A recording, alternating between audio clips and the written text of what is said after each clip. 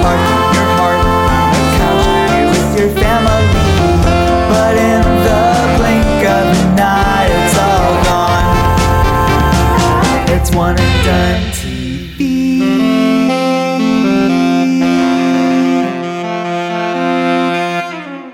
Hello and welcome to One and Done TV. I am your co-host Ian Hamilton. And I am his plant-based, bog-dwelling, badass John Polking. And this is the podcast where we discuss television shows that were canceled after one season, or in some cases, after their first episode. Isn't that right, John? Yeah, we are trudging through the swamp as we discover what these shows were, what they left behind, and ultimately what made them one and done. And today we are talking, of course, about DC's Swamp Thing. It came out in 2019 on the short-lived platform DC Universe. But before we discuss that, John, what have you been watching? We're releasing this episode after Halloween. I still consider it the spooky season a little bit. Not quite ready for Christmas or even Thanksgiving movies yet. So last night, 10 o'clock, I was like, I want to watch a new horror movie. And I watched Blair Witch for the first time. Oh, I've never seen it. Yeah, I had tried it like 10 years ago, and I don't know what it was. I just never got into it. But yeah, that puts like every found footage movie that followed it and tried to copycat it to shame. It's really like, in terms of the realism of it, like I get why people thought it was real.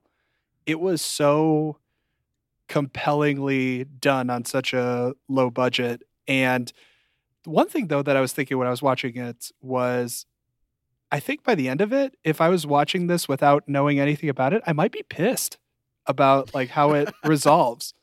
Really? Yeah, like it is a very scary movie. It's a very tense movie, but there was something about the way it like wrapped up, and I knew how it kind of wrapped up just because, you know, it's been over 20 years, and I had a sense of what the last 20 minutes of the movie looked like. But if I was just like expecting something else, I would be like, huh, as I was leaving the theater. I don't know. That's just me. But the movie was like held a Guinness record for like the most profitable movie ever. Maybe it still holds that. Oh, based on budget to what it made? I think it was something like for every $1 the movie cost, it made $10,500 or something like that. Like, it's nuts, the profitability on that. Too shabby. I couldn't even tell you who made that movie. No, because they didn't really do much after it, and it was done by, you know, professional actors, but they never really went on to do anything else. That's crazy, because usually when someone has that kind of success, it's like their next movie is greenlit immediately. Yeah, but the thing about Blair Witch was it's one of those situations that I don't think can ever be replicated. It was like the perfect movie for its time, because the reason it was such a huge hit was it was right at the dawn of the internet. And so there were all these chat rooms and websites that they did to promote the movie that were basically like, hey, this is real. And so when it got put out there into the world, they weren't saying that it wasn't real. And so they had, like, I was looking at IMDb trivia afterwards, like they were sending sympathy cards. Fans were sending sympathy cards to like the protagonist's mom, thinking that she had like disappeared and died. And yeah, people went into the theaters like thinking they were witnessing crimes, basically. And so it's a really sort of special zeitgeist capturer.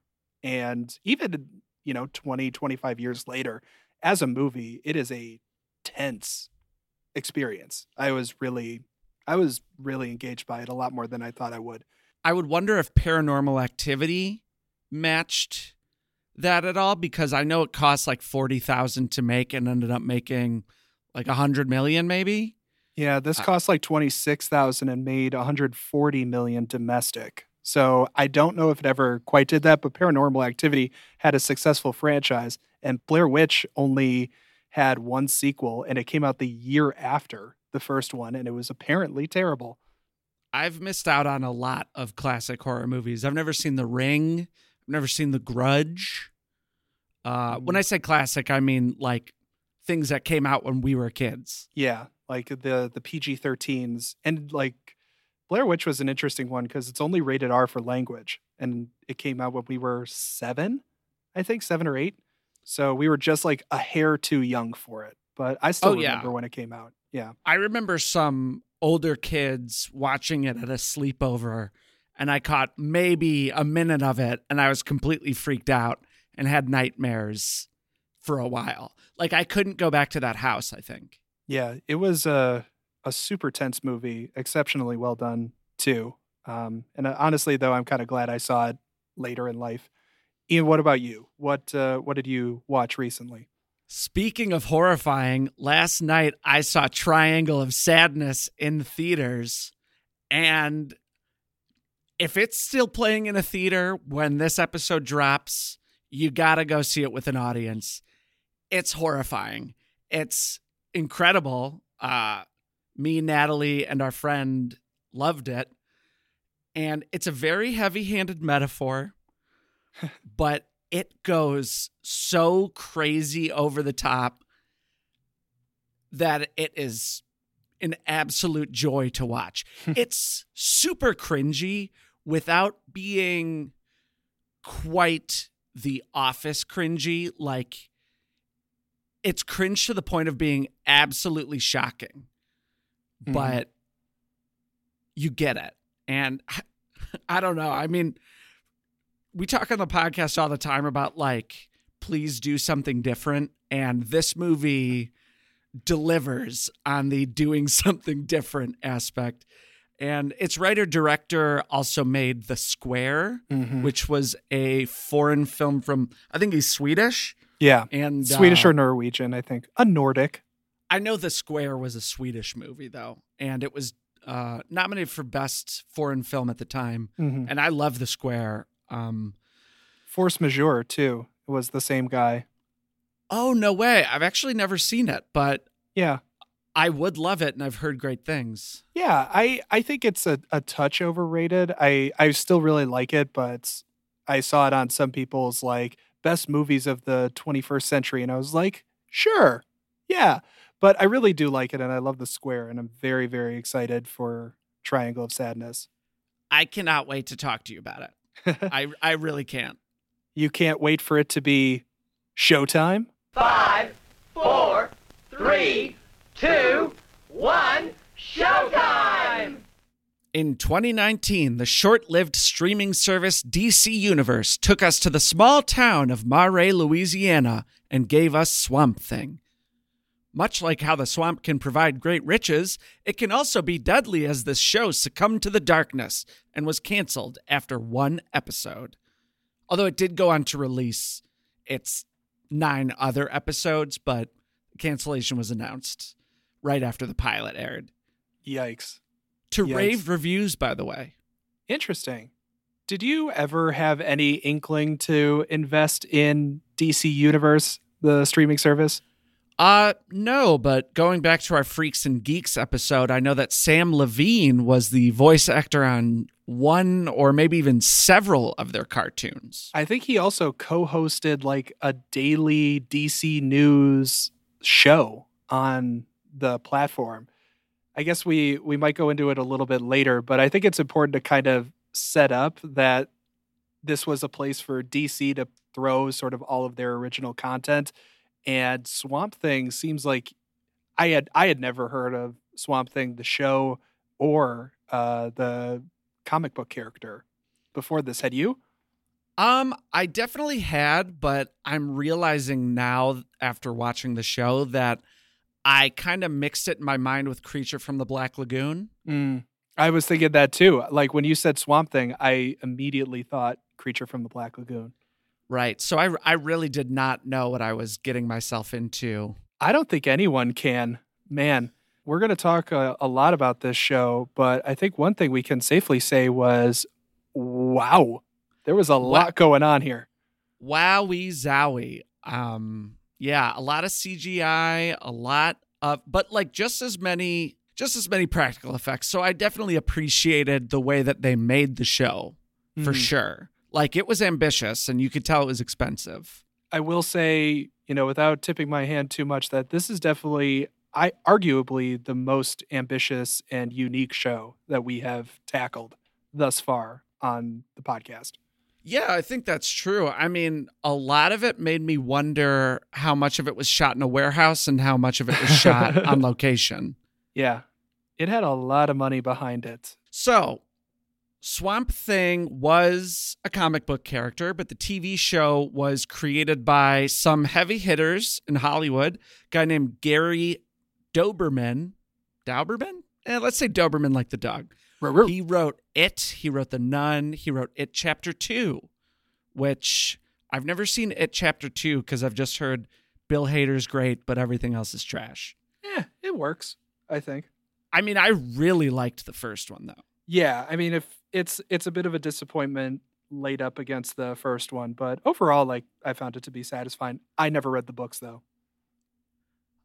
There's also co-created by Mark Verheiden, who surprisingly co-wrote The Mask, the Jim Carrey movie, which is crazy when you consider he went on to produce Ash vs. the Evil Dead TV show, Smallville, Daredevil, Constantine, another one and done, and Battlestar Galactica. Did you ever watch Smallville? No, not really. Did you? I was big into Smallville for the first 4 or 5 seasons. And wow. Swamp Thing, I'm surprised. I guess I'm not really surprised at all to hear that he did Smallville, because there's a lot of parallels, I think, between what happens on Swamp Thing and what happens on Smallville. Yeah. Well, there's a lot of overlap with DC and the CW because the CW produced so many successful DC teen angst shows, for lack of a better term. The Flash, Arrow, Supergirl, and Smallville as well. Yeah, they have a good relationship with Warner Brothers and DC. Exactly. And that all kind of wraps into how it was canceled. And that's an interesting story for later in the podcast. But then, John, you wanted to talk about James Wan, right? Yeah, because James Wan is credited as an executive producer. For those that don't know him, he kind of ushered in a way, this latest generation of horror movies, because he was the writer and director of the first Saw.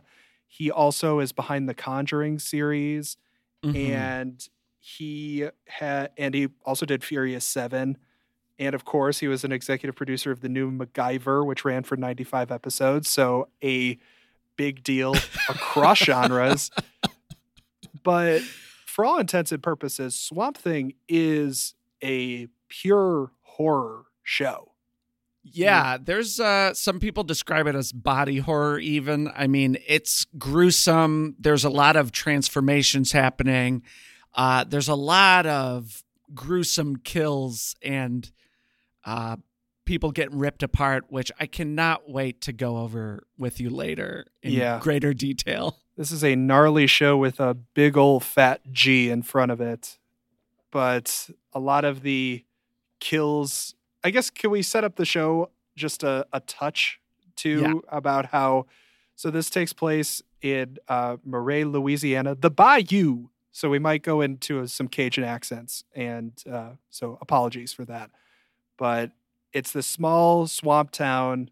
There's a lot of hijinks going on and a lot of backstabbing. And the Swamp Thing is this gigantic monster that's created, and he's basically set to defend the swamp while also part of these bigger conspiracies that have sort of enveloped the town. And I don't think there's any better way to talk through the show than with some highlights. Highlights.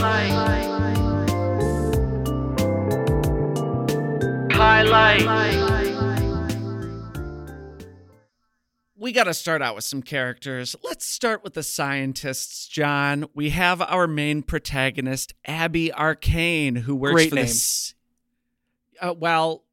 Alliteration, always a good way to go. Mm-hmm. She works for the CDC Epidemic Intelligence Service and makes a point in the show of saying, yeah, that's a real thing. Yeah, she is the one that is sent out to investigate all of the sort of epidemics that have happened in regional parts. And she's there because there's this girl who is sort of infected with this greenish plant-based sort of thing. And she's there to figure out why it's happening. And she's also Right. It's like some kind of swamp thing. yeah, that she's some sort of got. swampy thing. That's a good way of putting it. Yeah, thanks for nailing that down. The other person who is investigating it is Alec Holland, who is a biologist actively researching the swamp and has been for some time before the show. But he gets too close to the truth, man, and he's blown up by some dynamite strapped to an arrow and shot from a crossbow. Yeah, there's no other crossbow in the show except for the one that shoots the dynamite arrow. If you're gonna have one crossbow, it's gonna be that one. But Abby and Alec sort of form a kinship before he gets all blown up and shot to bits. But Alec dies, and maybe he comes back later. We'll get to that in a second. And then the last and most evil of the scientists is Dr. Woodrue. He thinks he's smarter than everyone else. He's some highly esteemed professor, and he almost completely lacks empathy except for his drive to save his ailing wife, who has increasingly worse dementia throughout the season. Yeah, he's investigating this swamp thing. Is that how we... That's a good way to some describe kind it. of swamp thing. I Swamp don't know. thing, yeah. It's a swampy thing. And he's investigating it essentially for selfish means to try to figure out how to regenerate cells very quickly so that he can help his wife's dementia and cure it so that she can get back to normal. Because it should be said that they're like mid 40s. So it's like really early onset Alzheimer's or dementia. Exactly. And he invents some sort of accelerant, which we will talk about more later on. But I just have to say, there was a scene where they said it 5 times in a minute. It was like accelerant, accelerant, accelerant. They were really accelerating on the use of the word accelerant. Right, because I don't even think we knew about it before that. Actually, I noticed Alec Holland earlier finds the accelerant and calls it the accelerant, and then later the actual scientist who he has not met calls it the accelerant. Maybe it's a medical term. Even though we do have medical degrees, we should know this. That's true. John, I think the people got to know about the Sunderlands, though. So Abby is from Murray, but the other scientists are basically outsiders, though the town itself is being run by the Sunderland family. Imagine the sort of overseers of like the biggest swamp plantation you can think of, and that's the Sunderlands. We've got Avery Sunderland, played by the character actor Will Patton. He is the rich benefactor, and he's really a constant terror of the town. He says he just wants to save humanity, but really he's just kind of a manipulative troll who works through the town and just kind of uses people for whatever he needs them for. Hey, John, the swamp owes him because it took his daddy when he was a young boy. Mm-hmm. Yeah, his daddy got burned up real good. Burned up like a crocodile on a stick. Hi-ya! Also, Will Patton, I just know as the coach from... Remember the Titans. I mean, I know he's in other things, but that's just all I think of him as. Yeah. He keeps his lips real pursed together, and he talks like this. Looks very intently into people's eyes, and has a little bit of a Foghorn Leghorn accent sometimes. But only sometimes. Only sometimes. He's, though, married into this family. The one providing all the income is his wife, Maria, played by Oscar nominee Virginia Madsen from Sideways. She is his distraught wife. She is also a mother who is haunted by the death of her daughter 14 years ago. Abby was actually the Sideways cause of death of her daughter. So there's that sort of budding anger and frustration between Abby Arcane and the Sunderlands. there's a complicated emotional situation going on between the Sunderlands and Abby, because Abby's parents died when she was very young, although I don't actually think we ever found out how. That's what season 2 is for. Oh. Well, anyway, Abby ends up being taken in by the Sunderlands and becomes sort of sisters and best friends with their daughter, Shauna. You're like a daughter to me, is a phrase that is said a lot with a similar accent. The death of my daughter, I didn't know it would lead to me losing both my daughters.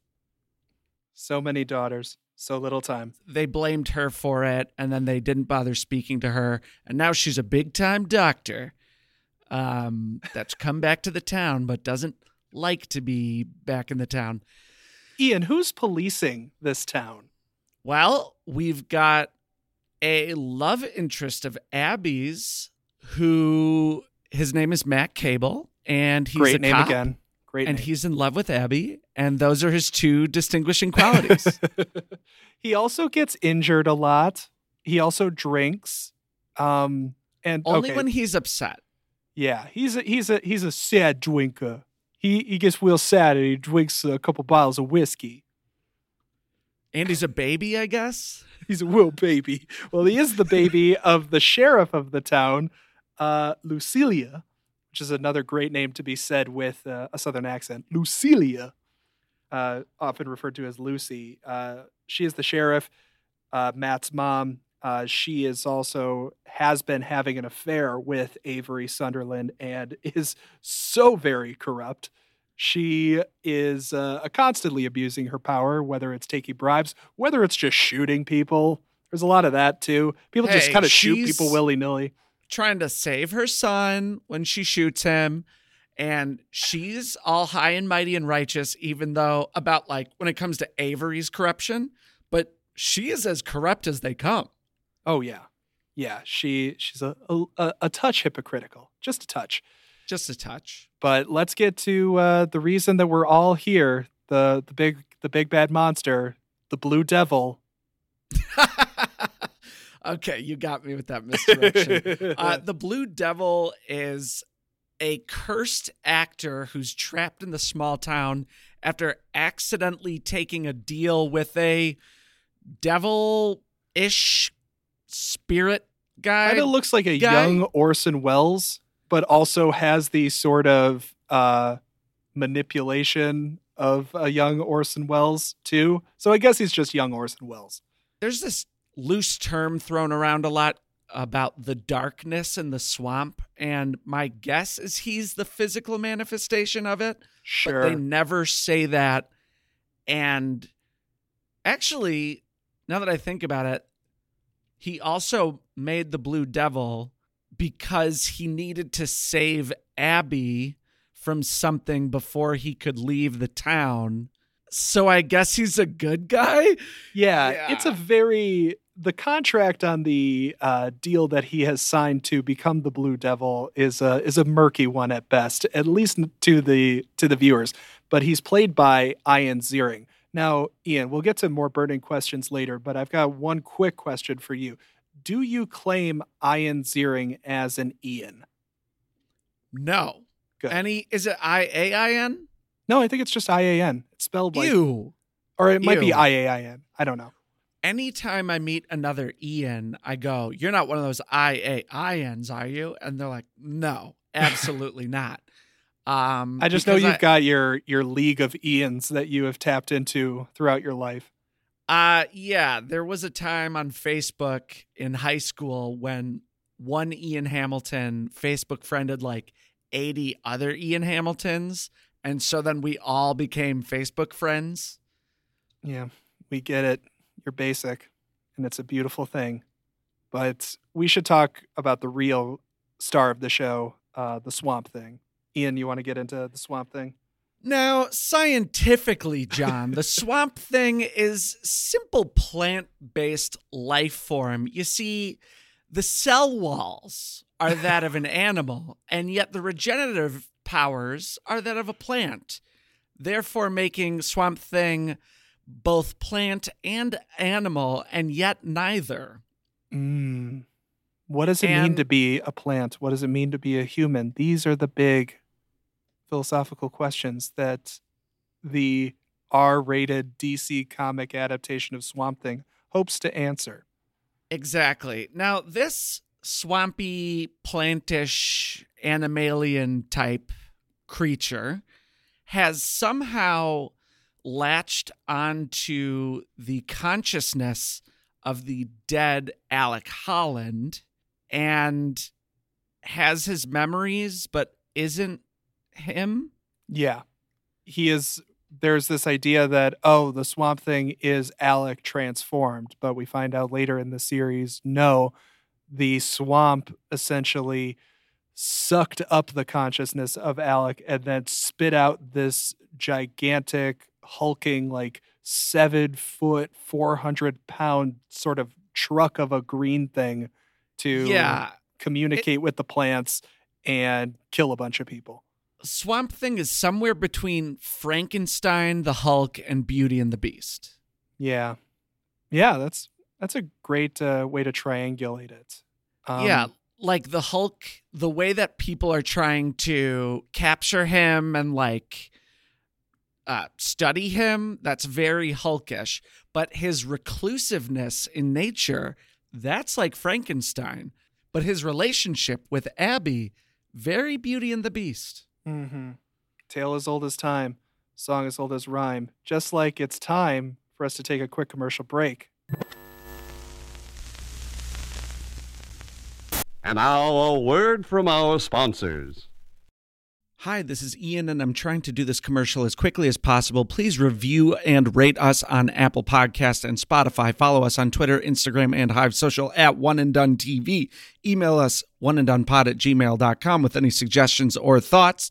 If you haven't hit the skip forward 15 seconds button yet, I will be amazed. Okay, enjoy the show.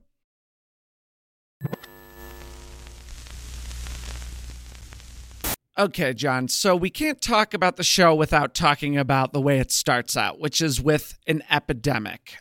Abby was studying an epidemic in the Congo, but then it just so happens that this green, non-fungal disease is taking over the small town that she grew up in and hasn't been back to in 14 years. It's as if there was an accelerant put onto this swampy disease. But yeah, the epidemic itself, it's like basically if you had vines growing inside of your body and then sometimes they get all wackadoo and they blow you up from the inside. Well, at first, people just sort of start to phlegm up some leaves. It's a deep cough that ends in some vegetation. Yeah. Exactly. Like at first, the doctors are like, hey, who brought this leaf in here? And they're like, no, that leaf wasn't in here. Dun, dun, dun.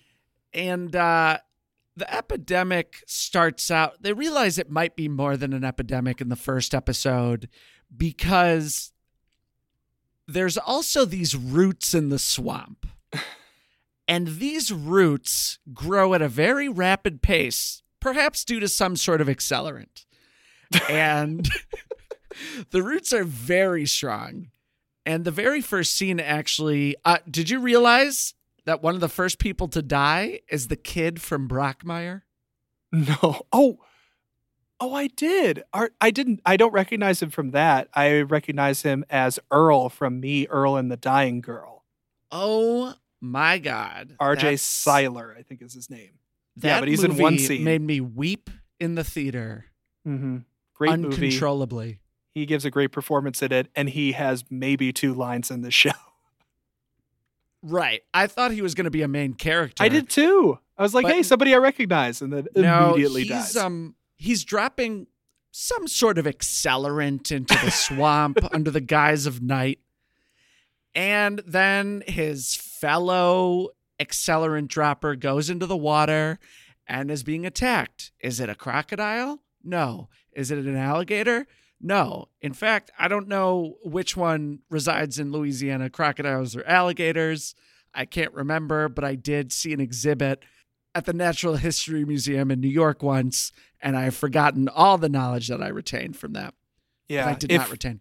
If we have any listeners from Louisiana, A, please answer the question, is it alligators or crocodiles? B, answer the question, who dat? Okay. Yeah, but so these roots gruesomely kill these three guys. In fact, they grow up through the boat, through the guy's body, and basically spear him in his torso, and then continue to grow. If you can think in your head, listener, of a way for a branch or a vine to impale a human being, it has probably been done in Swamp Thing. I think about maybe your favorite, Ian, but mine personally was when the vine went through the guy's jaw and then ripped out his jaw. So he was like, like tongue hanging out. Oh, you mean ripped off Gary Busey's brother's jaw? No. Yeah. Really? It's the other Busey. Wow. Makes it even better. All the better. Exactly.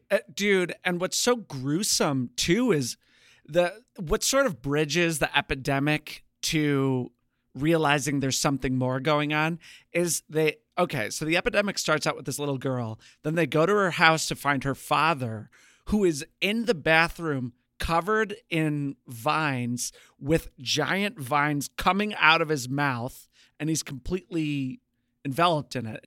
The practical effects in this show really reminded me of John Carpenter's The Thing. Like, especially with some of the way that this like plant life evolved and like burst out of people. There was a lot of really impressive stuff, especially in the first couple episodes. Yeah, actually, speaking of The Thing, the way that the plant grows out of this guy's body later and just starts ripping his skin apart, and his like mangled face is dangling from different parts of the vines. Mm-hmm. It was very Thing-ish. Mm-hmm. It shows what like good practical effects can do. Yeah, and it was a good mixture of practical and CGI. Like, they blended it really well. Absolutely. A lot better than Paper Girls ever did. They had a little bit more money. They had that sweet, sweet DC money. That's right.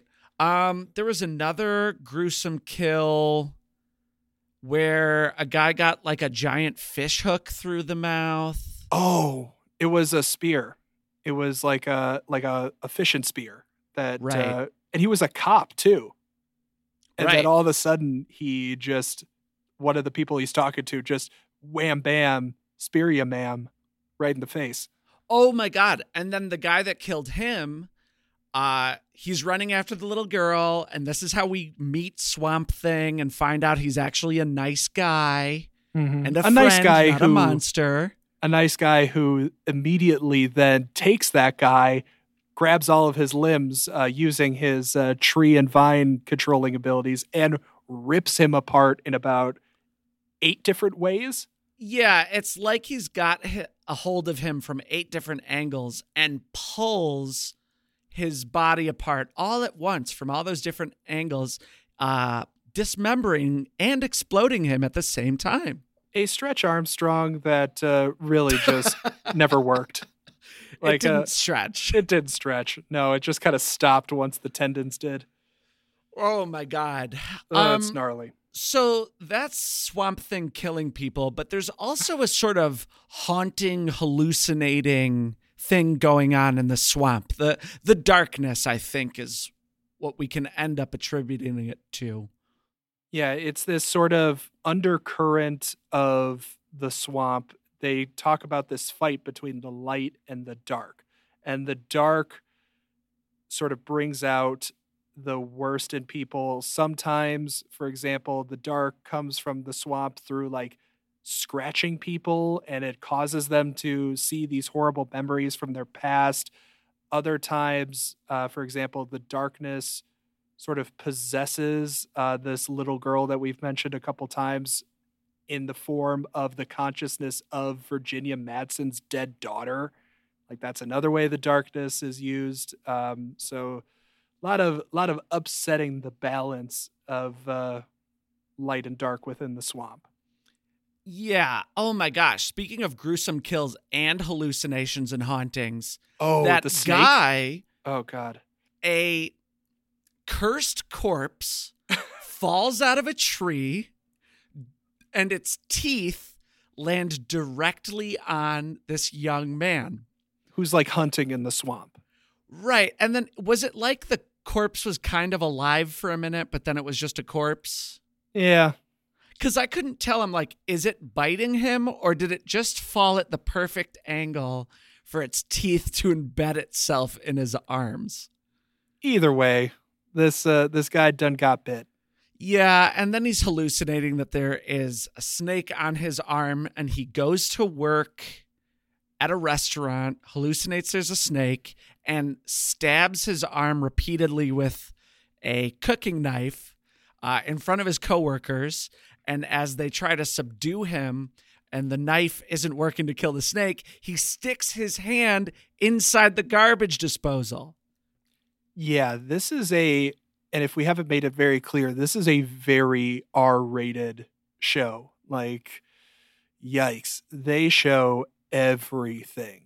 Yeah, including his like, hand looked like the way that John Krasinski was bananaed apart in the Doctor Strange, last Doctor Strange movie. just Peel City population, this guy. Yeah. So, okay. We've covered the hauntings and the darkness, John. But I think it's time we get to the main event, the accelerant. Yeah, Ian, do we have a clip that kind of shows Dr. Woodrue and Avery explaining the accelerant or like talking about it in some way? Yeah, for the first time ever on the show, we got the rights to use a clip from DC. And this is Avery Sunderland and Dr. Woodrue discussing the accelerant and what they want out of life using the accelerant and their hopes and dreams and also their anxieties. Well, let's just play the clip and yeah. Well, I say, Dr. Woodrue, your accelerant is out of control. My accelerant is working remarkably faster than we could have anticipated or hoped for. Your accelerant's supposed to make things grow faster. More trees to drain the water. More land to develop. More plants to develop with drugs and cosmetics. Things to monetize. Why would you worry about something as simple as money? There are plenty of billionaires out there, but with the scientific breakthroughs from my research, you could be a household name. I hadn't thought of it like that. I'll go get countless henchmen killed in exceptionally brutal ways in order to capture this swamp thing for you. By the way, do you want to try any of my turtle soup? No thanks. I've already cooked up Swamp Thing's heart with onions and need to force feed it to my sick wife with locked-in syndrome. And that was the clip? Yeah, a beautiful scene between Foghorn Leghorn and Richard Nixon. Yeah, I guess part of the gruesome kills thing, we did also talk about how when Dr. Woodrue does capture Swamp Thing, he literally just like puts him on a slab and cuts open this like leafy mass that also shows a heart and lungs, and like the Swamp Thing says it feels everything that's happening, which, you know, Even though Dr. Woodrue's find no nerve endings to speak of, John. No. Now, the dissection scene is pretty crazy because he's cutting into his body like you would split open a corpse to, I don't know, give it a, what do you call it? Autopsy. Right. And he's going through all of his organs. And I thought this was a really interesting part of the show. Mm-hmm. In that he was like, wait a minute, you have a heart, you have lungs, you have liver, but none of it seems to function or really have any effect on how you live. And what Dr. Woodrue says, he goes, You're not a man who's trying to be a plant. You're a plant who's trying to be a man.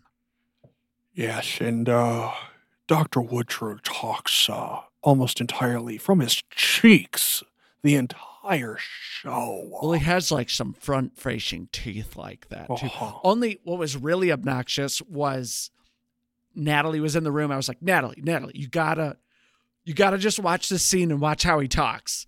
And for some reason, that scene he decided to be a little bit normal. I was so mad. Because he is not normal. He is about as disconcerting of a character as you're ever going to see. And he's especially not normal after he eats the heart of the Swamp Thing, and in the post-credits scene ends up being a Swamp Thing himself, which would have been a season 2 thing, but you know.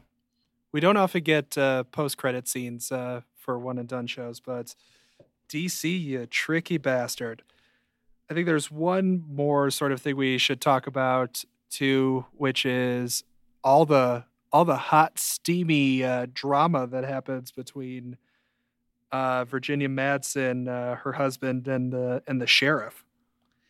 Yeah. I mean, the whole time she knows that he's sleeping with the sheriff, and now she can finally do something because her and the sheriff, even though they hate each other, can secretly align to try to kill Avery. Her being Virginia Madsen, just to clarify. Thank you. Yes. So the wife and the mistress team up to try to kill Avery, and the sheriff brings Avery into the swamp with the other cop, her son Matt, who, surprise, is Avery's son. Dun, dun, dun. Even though, let's face it, he doesn't look like either of them at all. Not even a touch. Not even a touch. I'm pretty sure he's a different race than both of them. I'm not saying it's impossible. I'm just saying it was a stretch. Yes. Just a touch.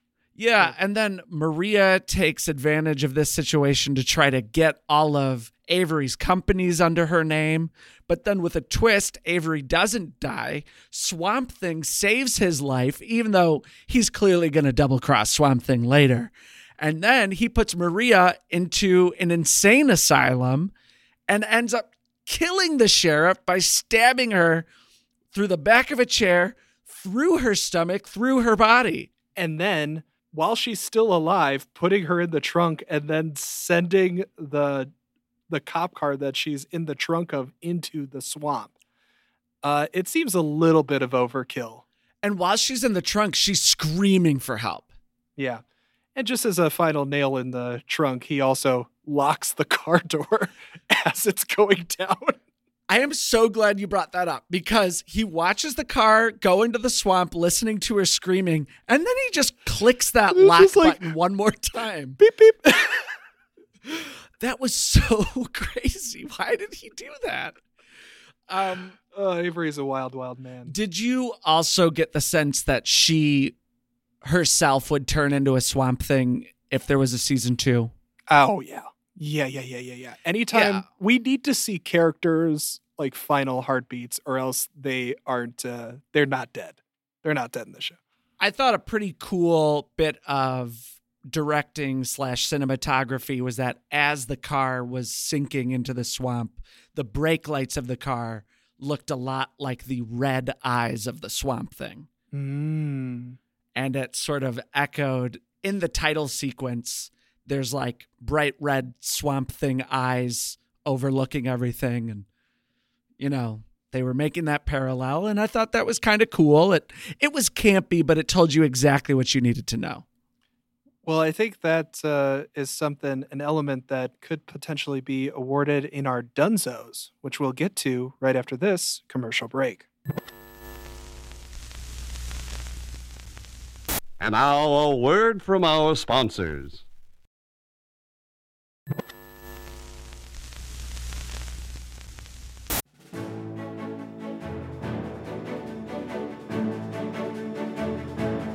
It's time for the Dunzo Awards. These are the superlatives that we give out to all of our shows. It could be the best, it could be the worst, it could be the weirdest, it could be the swampiest, whatever it may be. We have decided to give elements of this show their just desserts. Each of us have 2 Dunzo awards to give out. Ian, what is your first Dunzo award? My first Dunzo award is the Resident Evil Award. Callbacks. Yeah, exactly. See our Resident Evil episode, which goes to Averly Sunderland, who says, "We're not postponing anything. As far as my investors are concerned, we have found the Holy Grail, and I expect your reports to reflect that." So, once again, evil life-saving pharmaceuticals and profits get in the way of safety. Yes. Ian, your impression was spot on. You just needed to say consoined. Conjoined. Yeah. Toidle soup. Toidle soup consoined. I got a hankering for toidle soup. Yeah. I will say too that despite the accents that we're doing here, like Avery is like the only one that like goes hard on the accent consistently. Yes. Well, I don't even know if I'd say consistently because sometimes he says words like toidle, and sometimes I feel like there are other scenes where if he wasn't cutting a turtle open and ripping out its guts in front of us, he would just say turtle. You know? Yeah. I will say, I guess not most consistently, but most frequently, because I'm thinking about the sheriff and her accent. Oof.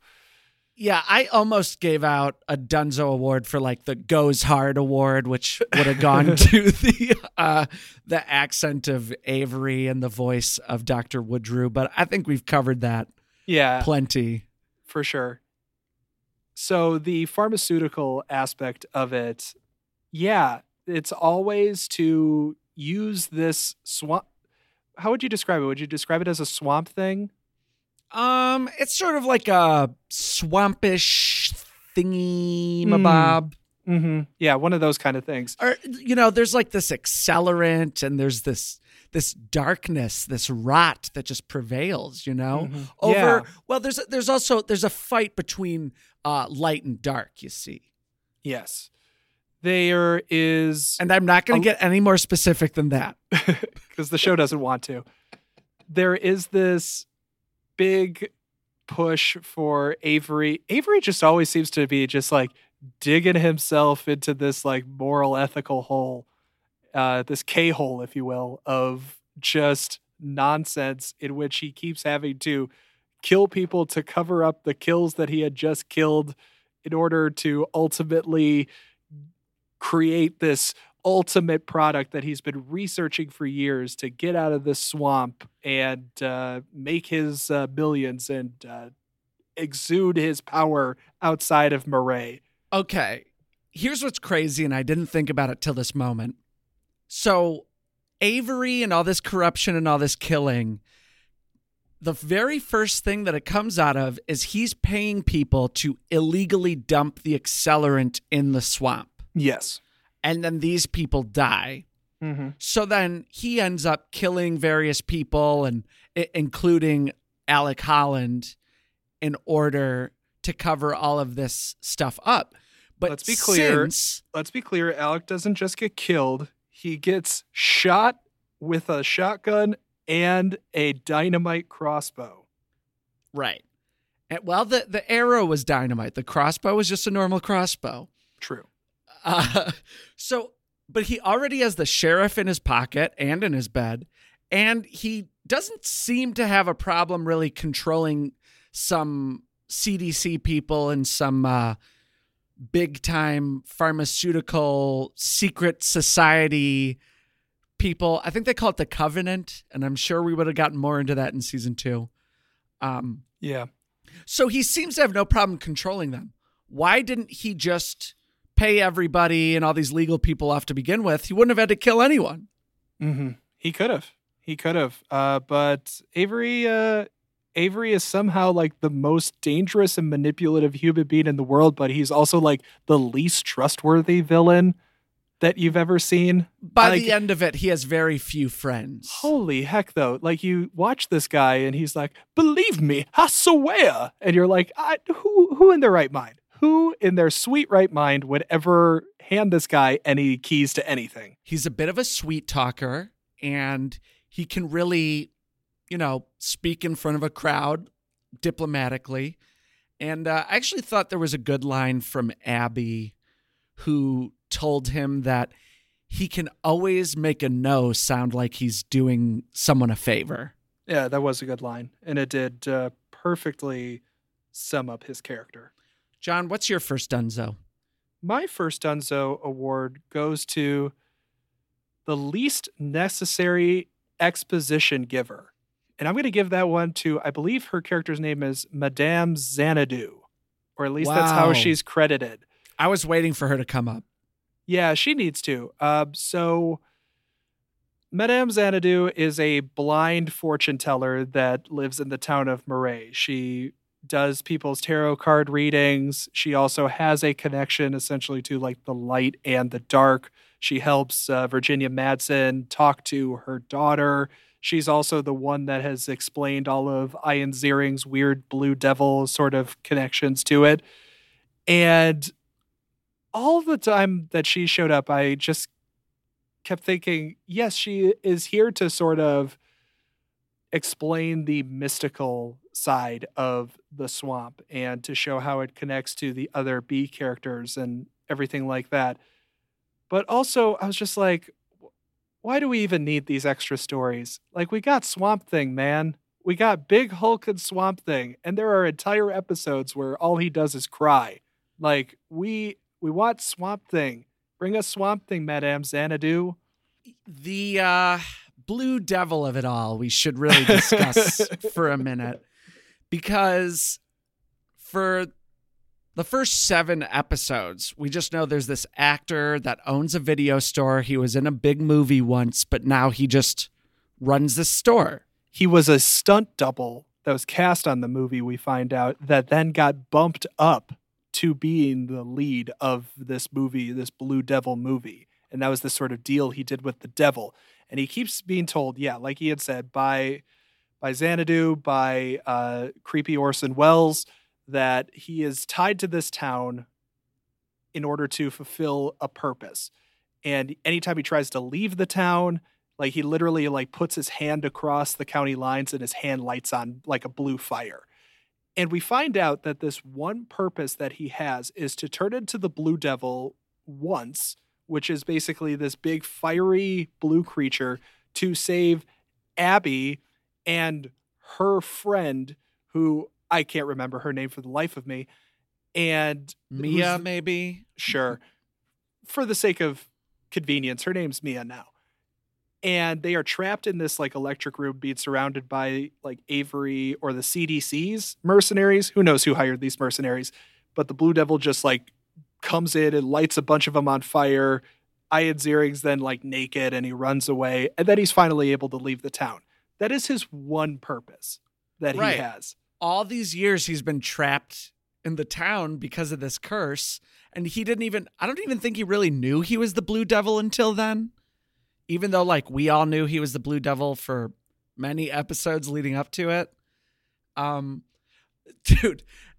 And going back to that scene, so he sees, I called him the Orson Welles guy in that scene is the ghost of Swamp Thing yet to come.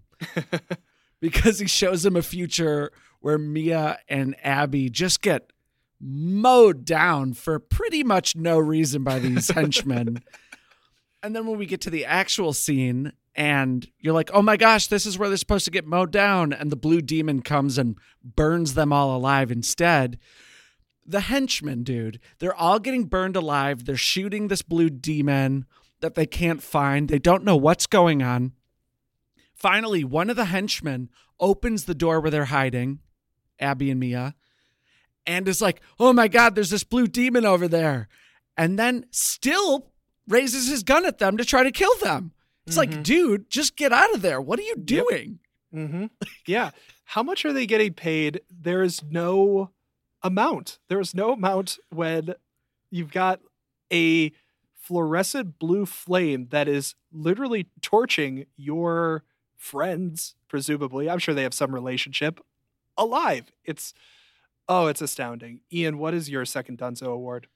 My second Dunzo award is the Diminishing Returns Award. which goes to Swamp Thing and his costume. It was cool. And I'll even say later on, they kind of morph him a little bit to look like more jacked and stuff. And it looks better in like the last episode.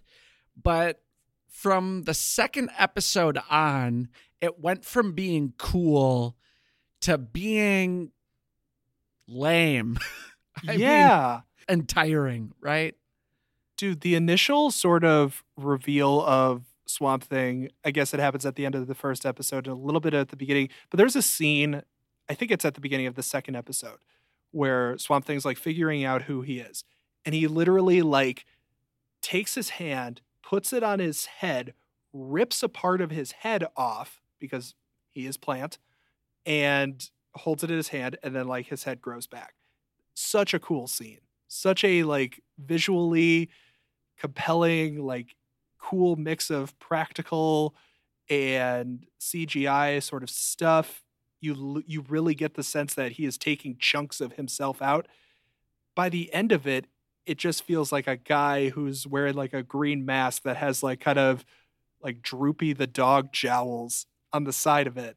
And he's got like a little goatee thing, like a little chin beard. And actually, the performance of Swamp Thing reminded me of, and I love this character I'm about to say, but in a bad way. It reminded me of Kelsey Grammer as Beast in the X-Men movies. But Kelsey Grammer does look a little bit better sometimes than Swamp Thing, and sometimes he doesn't. The Swamp Thing costume, though, yeah, now that I said Droopy the dog, like I can't stop thinking about him talking like this. Oh no, I'm Swamp Thing. But instead he talks like this the entire time.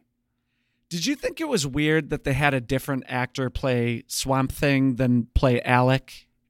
I did initially, and then I was like, no, this needed to happen. Like, it did. Because the Alec guy is a bit of a weenie. Supposedly. Yeah, he's a city guy with designer sandals. Yeah, he's got biologist by way of Abercrombie sort of vibes, and then you need like this big intimidating figure to be Swamp Thing.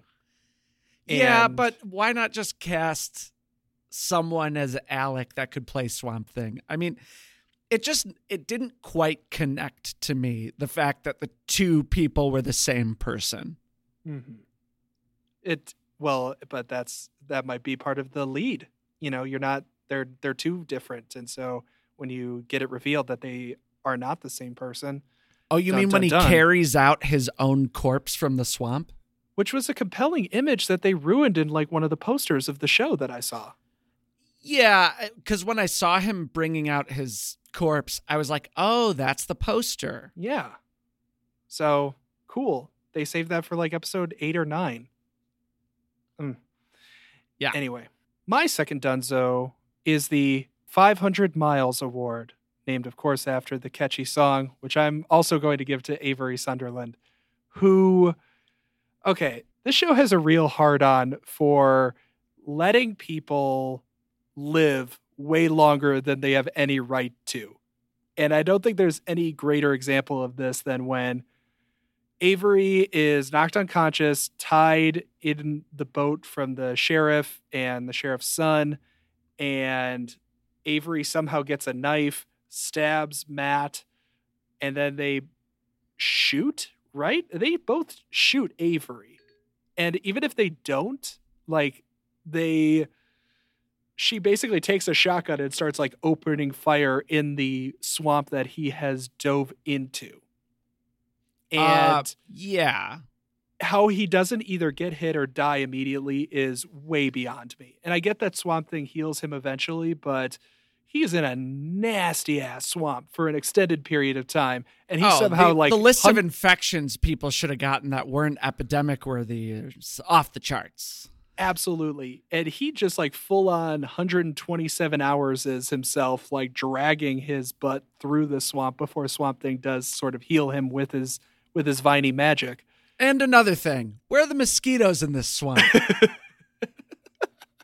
That is another thing. That is another very important thing.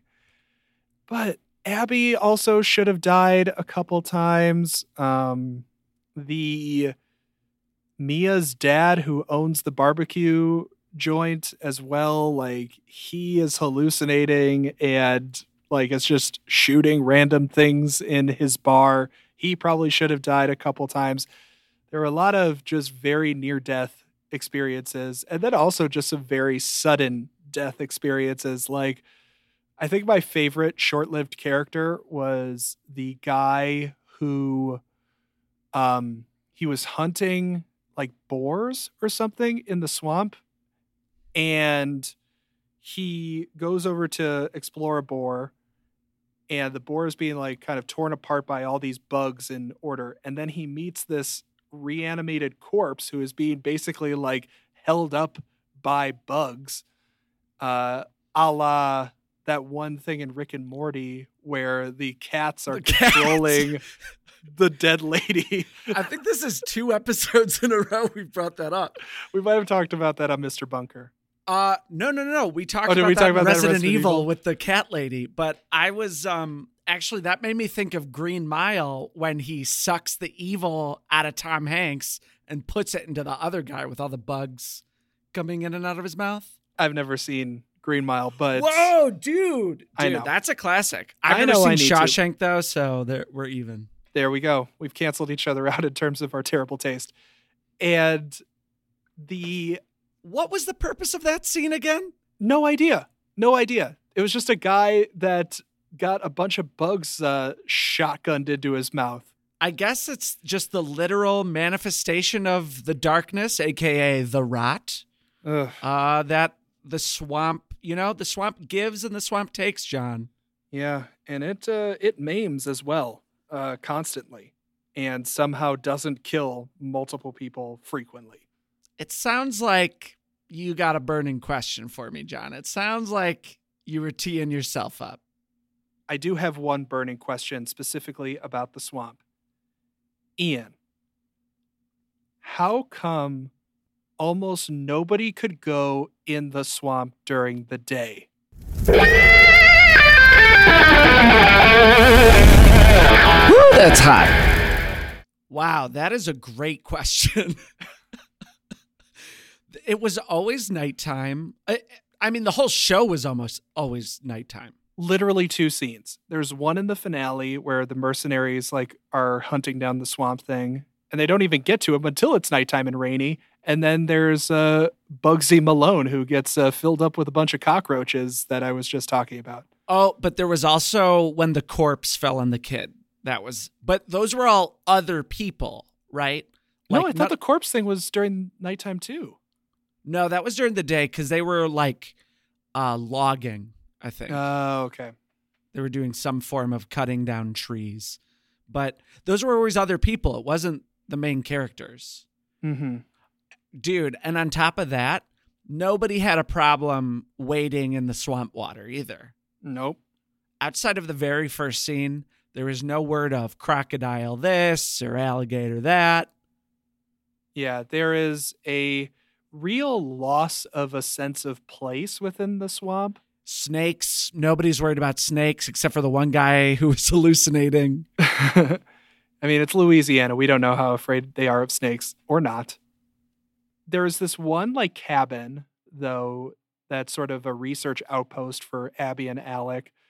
Outside of that, though, I had no idea where anything was in the swamp, which might have been purposeful, but there was really no sense of oh, we got to meet in the clearing.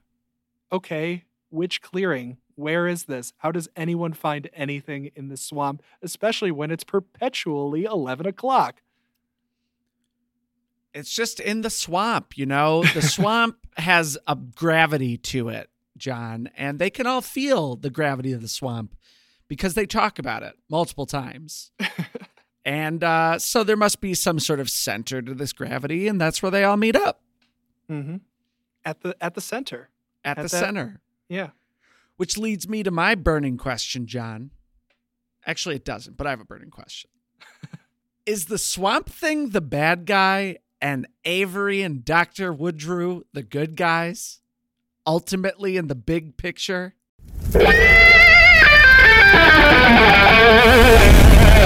Woo, that's hot. Because they are trying to create incredible medicine that could save millions, possibly billions of people, might even cure aging. And Swamp Thing, even though his spirit was a biologist, doesn't care at all. He just cares about the trees whispering to each other now. What kind of eugenicsy, master racing nonsense are you trying to put Hey, into? whoa. I feel like this is one of our early episodes where you're trying to call me Woody Allen again. It's very sort of like, yeah, they're just doing it all for the greater good. No, dude, they're doing it for power. That's what they're. Well, I guess Woodrue is doing it for his wife, who is losing her memory at a very rapid clip. And as they say multiple times in the finale, like, oh, he just lost his way. He's gone mad. And he has, for sure. Avery, though, is always just saving his own skin, and he has this big humanitarian sort of ploy to sort of mask this overall egotistical, self-centering, narcissistic, really, worldview. And Swamp Thing's just like, leave me in the swamp, especially when he finds out that he can't become Alec again. He's just like, I'm just going to be here. If you come for me, boy, you're going to get some splinters. I'm going to send my trees after you. You're going to get a nuisance in your fingy. And he's just trying his best to keep the swamp alive. He understands that there is a balance, and he's always trying to fight the dark side of the spirit of The the rot, swamp. the darkness, The accelerant. Yeah, whatever it is. Yeah. So no. No. Woodrue's the bad guy. Regardless of intent, it would save millions of people just to torture a little bit of the Swamp Thing. That's all. And he Okay. survives. He survives being cut apart and his organs taken out. He does survive, but he's also A little so selfish, quick. if you ask He's me. so God. He is so quick to cut open the Swamp Thing and like untestedly like try it on himself that he eventually turns himself into a Swamp Thing. And he was like trying to. Okay, we haven't talked about this. The last episode, Woodrue has his wife tied to a chair and tries to force feed her this like gumbo of like He fried cooked Swamp Thing's Thing heart with onions. for the flavor. I mean, I love that he actually, like, it looked like a little meal. Like, he chopped some stuff up. He put it in a pan with a little bit of olive oil, you know? Yeah, some mix Italian it up seasoning. with some seasoning. But I just think, but also, like, okay, not to labor on this point too much, but Swamp Thing, regardless of whether Avery is a bad guy or not, Swamp Thing, I was very surprised to learn, is supposed to be a good guy at first. Because I thought it'd be Creature from the Black Lagoon. I thought it'd Yeah. be the Thing. But it wasn't. It was like, oh, wait, we're supposed to like this monster that even though everyone's attacking him, he does kill everyone in brutal, brutal ways. And doesn't seem to have any remorse for that, despite the fact that he could just regenerate. And if he wanted to, he could save millions of people, John, from disease. He could just ask Abby to take him to a lab and do it herself, but he doesn't. He stays in the swamp and he's selfish. I think that's what the second season probably would have been, is Abby testing on him in order to, because I'm sure she sees some of the benefits of that. But like most of the drive of the first season is how do I get back to being Alec? Like, how do I cure this? And I'm sure that the story would have evolved into how do I harness this in order for some good. The last episode, Swamp Thing and the spirit of Alec that lives within him, I suppose, were having a conversation. Mm-hmm. And they're like, look, we spent this whole time trying to become Alec again, but now we know Alec's dead. So who are you and what are you going to do? Mm-hmm. Good point. Well, I think we should take a quick commercial break and then talk about why this show got canceled. And now a word from our sponsors.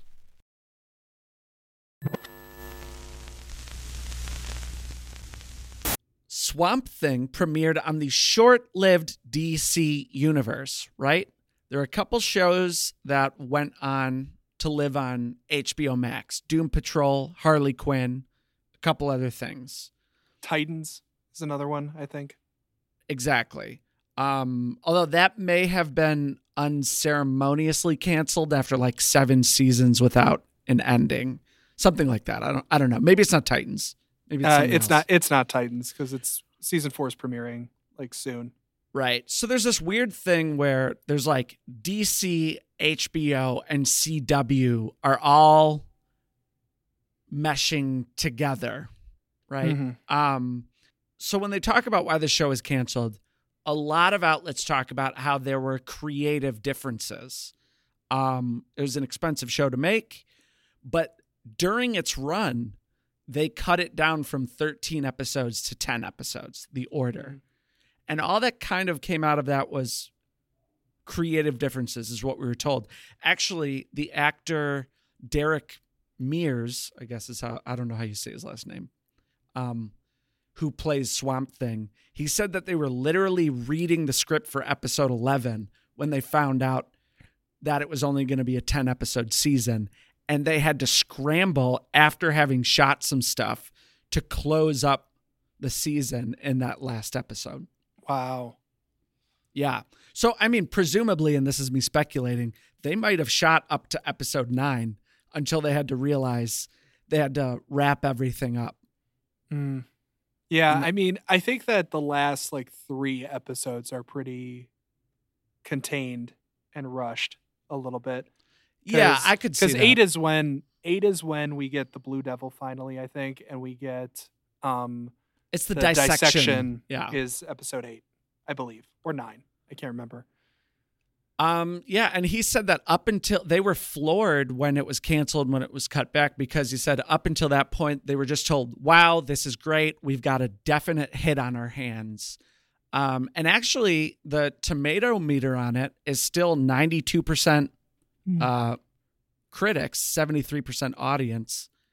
And you can tell actually some of them even watched the entire season. So this isn't like our Queens episode where it had high ratings, but you could tell everyone just watched the pilot. Yeah. And so some of the creative differences on the show were very much, should we make this an R-rated horror, body horror, John Carpenter style thing? Or should this be more of a procedural week-to-week show where there's little contained adventures every week? And that's the sort of Smallville-y-ness of it that I noticed as I was watching it. Like, we get an episode about the darkness that's being spread through Scratches and is hallucinating people. We also get the Bug Guy episode in episode 2. That reminded me a lot of the early days of Smallville, where it was called kind of like what they call like a freak of the week sort of mentality. There were people in Smallville that were being affected by kryptonite in weird ways, which was giving them powers, and Superman would need to fight them off. Close the loop. Let's get on to the next supervillain, the next episode. So I definitely saw a similar sort of push and pull within these 10 episodes going back and forth between that. Exactly. I mean, so they were fighting between what had worked before with their CW model and what these, creators, artists, fans of horror and fans of like monster movies, really wanted to make it. So there was that battle. Mm-hmm. So what happened? Now, all the reporting on this show is like, oh, creative differences, unceremoniously canceled. You would think that we're here to talk about the short-lived DC universe, but we're not. What happened was, and I have to credit this writer, John Golson, for sharing his sources and actually doing more research than I think real-life journalists and reporters were doing at the time. Because he got a lot of information from the Wilmington Star, which is Wilmington, North Carolina, and its area's local paper. Basically, in the fiscal year of 2019 to 2020, North Carolina, due to a clerical error, thought that they had $67 million sitting in their funding that they could give out to different movies and TV shows that wanted to film in North Carolina. But it turned out that there was already like $32 million of that was already claimed by existing projects. So the politicians of North Carolina promised all of these grants that they ended up not being able to cash. Oh. Warner Brothers, for the Swamp Thing, they had an $80 million budget, and they thought they were going to get something like $32 million. Wow. And they ended up only getting $14 million because of this clerical error. Oh my gosh. Which explains why they had to cut it from 13 episodes to 10 episodes really quickly. And they realized that going forward, they were not going to have what they thought they were going to have in the first place. Yeah. So of course they cut it. Wow. That's wild. They had these big budget dreams, and all of a sudden they only had a medium budget. Man, that just seems to be the luck of the DC extended universe. Like, man, they had these huge ambitious plans to do Justice League and tie everything together into these beautiful packages that were going to stretch across franchises and everything like Marvel did. And for whatever reason, whether the final product just wasn't good like Justice League was, or whether it's somebody forgetting about $32 million, DC original content just seems to be cursed in some way. Or one of their actors possibly going to jail for 26 years, stuff like that. Yeah. Cursed. It's a cursed show. Yeah, so then DC Universe was kind of scrapped when Warner Media realized they should just fold everything into HBO Max. A lot of their properties went onto HBO Max, and there's actually 140 plus DC properties that stream on it. Yeah. And one of the interesting things I think about the fate of DC Universe is that it still exists as DC Universe Infinite, but it's just a digital comics series. Exactly. It's just for comic books. Yeah. Just found that really interesting. Yeah, totally radical turn of events. I mean... Well, and one of the interesting things, too, it seemed like, didn't the CW air Swamp Thing in, like, 2020?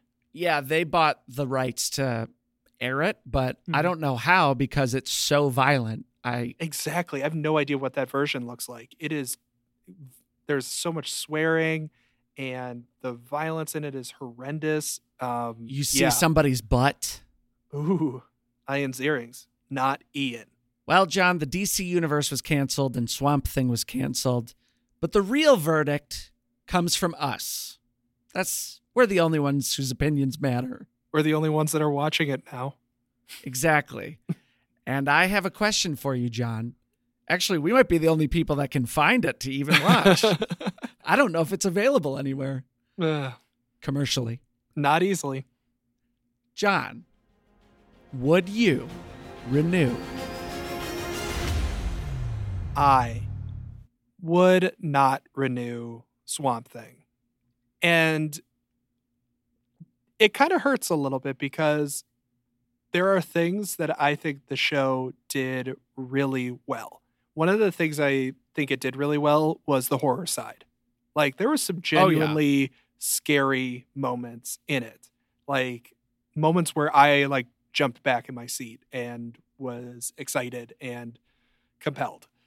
Or like even in the pilot, there's like 6 times that make you go, wow, with what they're doing, either with the CGI or with the gore or with the practical effects or some big story thing that makes you go, oh my God. Yeah, the pilot, there's this one scene where like the swamp, there's a swamp thing. Like there's a kind of swamp. Yeah. There's the swamp thing, not the man, the sort of disease is kind of bursting out of this guy's sort of body as Abby and Alec are examining it, and the vines are spreading across this operating room, and it is like genuinely thrilling because there are so many great practical effects in it. And then it keeps going too. It's not just like one scary shot. It's like they keep cutting back to this guy's skin being deformed by it, and his like head being sort of elevated off of his body by these vines. And then his daughter like runs in and sees this like mutated thing. It is like truly gnarly and wild and cool. And there were some really great moments like that throughout the show. So when I think it focused on horror, it really soared. It was everything else that really bummed me out. And it was because I think the show went too hard, too quick on expanding the universe of this town. The reason that we barely have talked about the main character of this show is because Abby gets pushed to the back by everything else that is happening around her and around the Swamp Thing. That is a really good point. I didn't even think about that because she's the main character. We're seeing her deal with everything and everyone, and yet we didn't have anything to say about her. Exactly, because she's just somebody that like things happen to her. She's like, I need answers. And she fixes things a lot, but she's not like the catalyst for anything. And I think it's because the show tried to do too much too quickly. Like I thought about this. I clocked this. That scene where Avery gets like kidnapped and the sheriff almost kills him in the boat, and he reveals that he's Matt's daughter or Matt's father, and then he jumps off the boat and there's a shotgun and like a stabbing. That's episode 7. And it's all this stuff that's just like what would be like Hail Marys at the end of a season or something like that they are just throwing out willy-nilly. I agree, dude. By episode 5, I was thinking, how much farther can they go? And it just kind of made the pacing of the show like grind to a freaking halt, because I was just like, well, if anything's possible, then why should I care about any of it? And I think that was a big sort of thing. It was hard to connect to because it got so out of control so quickly. And like I said, so you think it was too exciting? Not too exciting, just too chaotic. And I think that's a very key difference. And chaotic again with stuff that didn't matter. Who cares about the Blue Devil? It was so dumb. We spent so much time on Ian frickin' Ziering throughout this show, and to have it pay off in the way that it did, and for him to he just left. That was the end of his arc. Like, yeah, there was the satisfied, okay, he saves Abby and the woman who's probably named Mia, and then he just leaves town. Like, what was the point of all this? It was almost like they were trying to make him Jesse in Breaking Bad, but it wasn't nearly as satisfying. Yeah, he didn't even say "yeah, bitch" as he was driving away. So, too much, too fast, too hard, but yet not enough. Yet not enough. And because again, what they went hard on, I didn't care about, and what they toned back was the stuff that I actually thought made the show compelling. Ian, what about you? Renew? I would not renew, even though there were times when I wanted to. I tried to justify it to myself. I was like, you know what? The dialogue is never worse than something you'd have on Law and Order, you know? Like it was like, hey, there's this person and there's this problem, and now we got to go meet this person to talk about the problem. You know what I There's mean? so Like, much of that. Yeah, like that was it at its worst, and then it would be really campy too. They had like those two types of dialogue. yeah, like anything with Dr. Woodrow, because he would just come in and he just kind of talk like this. It was so gross and disconcerting, but I was like, hey, at least he's trying something. Like, but it never added up to anything, really, that was interesting to me. No, I mean, right. It had a lot of cool stuff. Like I thought even to the end, a lot of the nonsensical killing and all the violence in it, I liked. I loved it. No, there was a moment like in the finale where they were clearly teeing up for a Swamp Thing has decided, you know what? F it. I'm going to kill all of these mercenaries. And you see the mercenaries coming in. They're like, I'm not sure about this. And I'm like, Swamp Thing's going to murder you. And then he does. And I was like, heck yeah. There were so many times in the show too with like personal revelations and stuff that I was like, oh my God, that's a thing. And then they would just like, it wasn't a big deal. It was Yeah. like, usually there should be a revelation that leads to something, but it was like, and I'm sorry, I don't have a good example of this to tee up, but it was like the revelation itself was the climax of the story as opposed to what the revelation leads to. That's a great way of articulating that. Yeah. I completely agree. There Right. was And no- it's a feeling of incompleteness that I cannot quite put into words. because it's incomplete and the show didn't bother to like complete it for us. So therefore we're just kind of left with these vagaries and these missed connections and missed opportunities for something that could have been genuinely scary, because you see the talent, you see the skill, especially like on the horror side, and it And the couldn't come production together. design. I mean, Great. everything except for sometimes the Swamp Thing costume was awesome. Yeah. Even the swamp itself, like, even though I didn't know where I was in the swamp ever, like, it still looked great.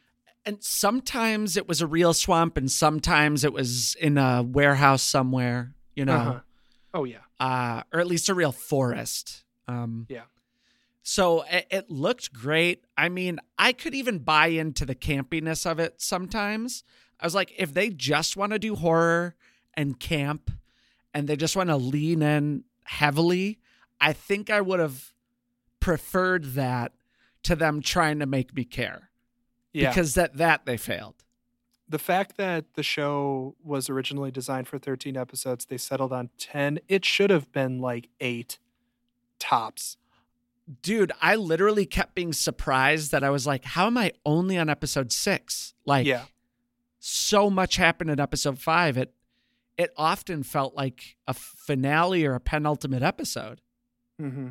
But then they just kept like adding in this filler, this stuffing of stuff I just didn't care about. Kill people. Kill. Please kill. Did you get the feeling that they were trying to set up a Blue Demon spinoff or something? Who knows, man? Like, that Blue Demon stuff was one of the most fundamentally insane subplots I have seen, because of how little the show seemed to care about it, yet how much time they devoted to it. Probably though. Blue Demon's just gonna like dive into different DC properties and just like burn people alive, and then he's like, finally I can leave this town. Yeah, he's just going town to town, being trapped until he brutally murders 10 people to save one person. And then they're like, Blue Demon, your next mission is in Pensacola, Florida. Go there, Dun, dun. and then don't leave there until an undetermined amount of time and an undetermined thing happens. Enjoy your DVD store. Have a good day. I am the Swamp Thing of swamp things yet to come. I think we're wrapping things up, though, do you have any lingering thoughts? I just can't believe how critically acclaimed and somewhat beloved this show was by people. It was scary often, and that should have been enough, and they blew it. They blew it. Wait, what was scary enough often? The show. Oh, okay. Yeah. So you think everyone else just forgave all the filler? Yeah. That's probably fair. Mm-hmm. But not us. Nope. We are critical. Ian, where can people find us? Follow us on Twitter and Instagram at One and Done TV. Email us with your thoughts, your feelings. Why are we wrong about Swamp Thing? Why do you love it? And what did we miss about it, which is what made us not love it the way that you love it? Send us some shows that we should watch. Yeah, just email us. Let us know your thoughts. And as always, buy yourself a Lodge pan scraper and Venmo me at Hamilton. How To with John Wilson is a show that did not originate on DC Universe, but is on HBO Max. Is Check it that an out. HBO original, a Max original, or something else? We'll never know. I think all that information is lost to the swamp. Glug, glug, glug, glug, glug, glug, glug. The gravitation of the swamp is pulling us in. And I'm going to make myself some turtle soup. Hot dang!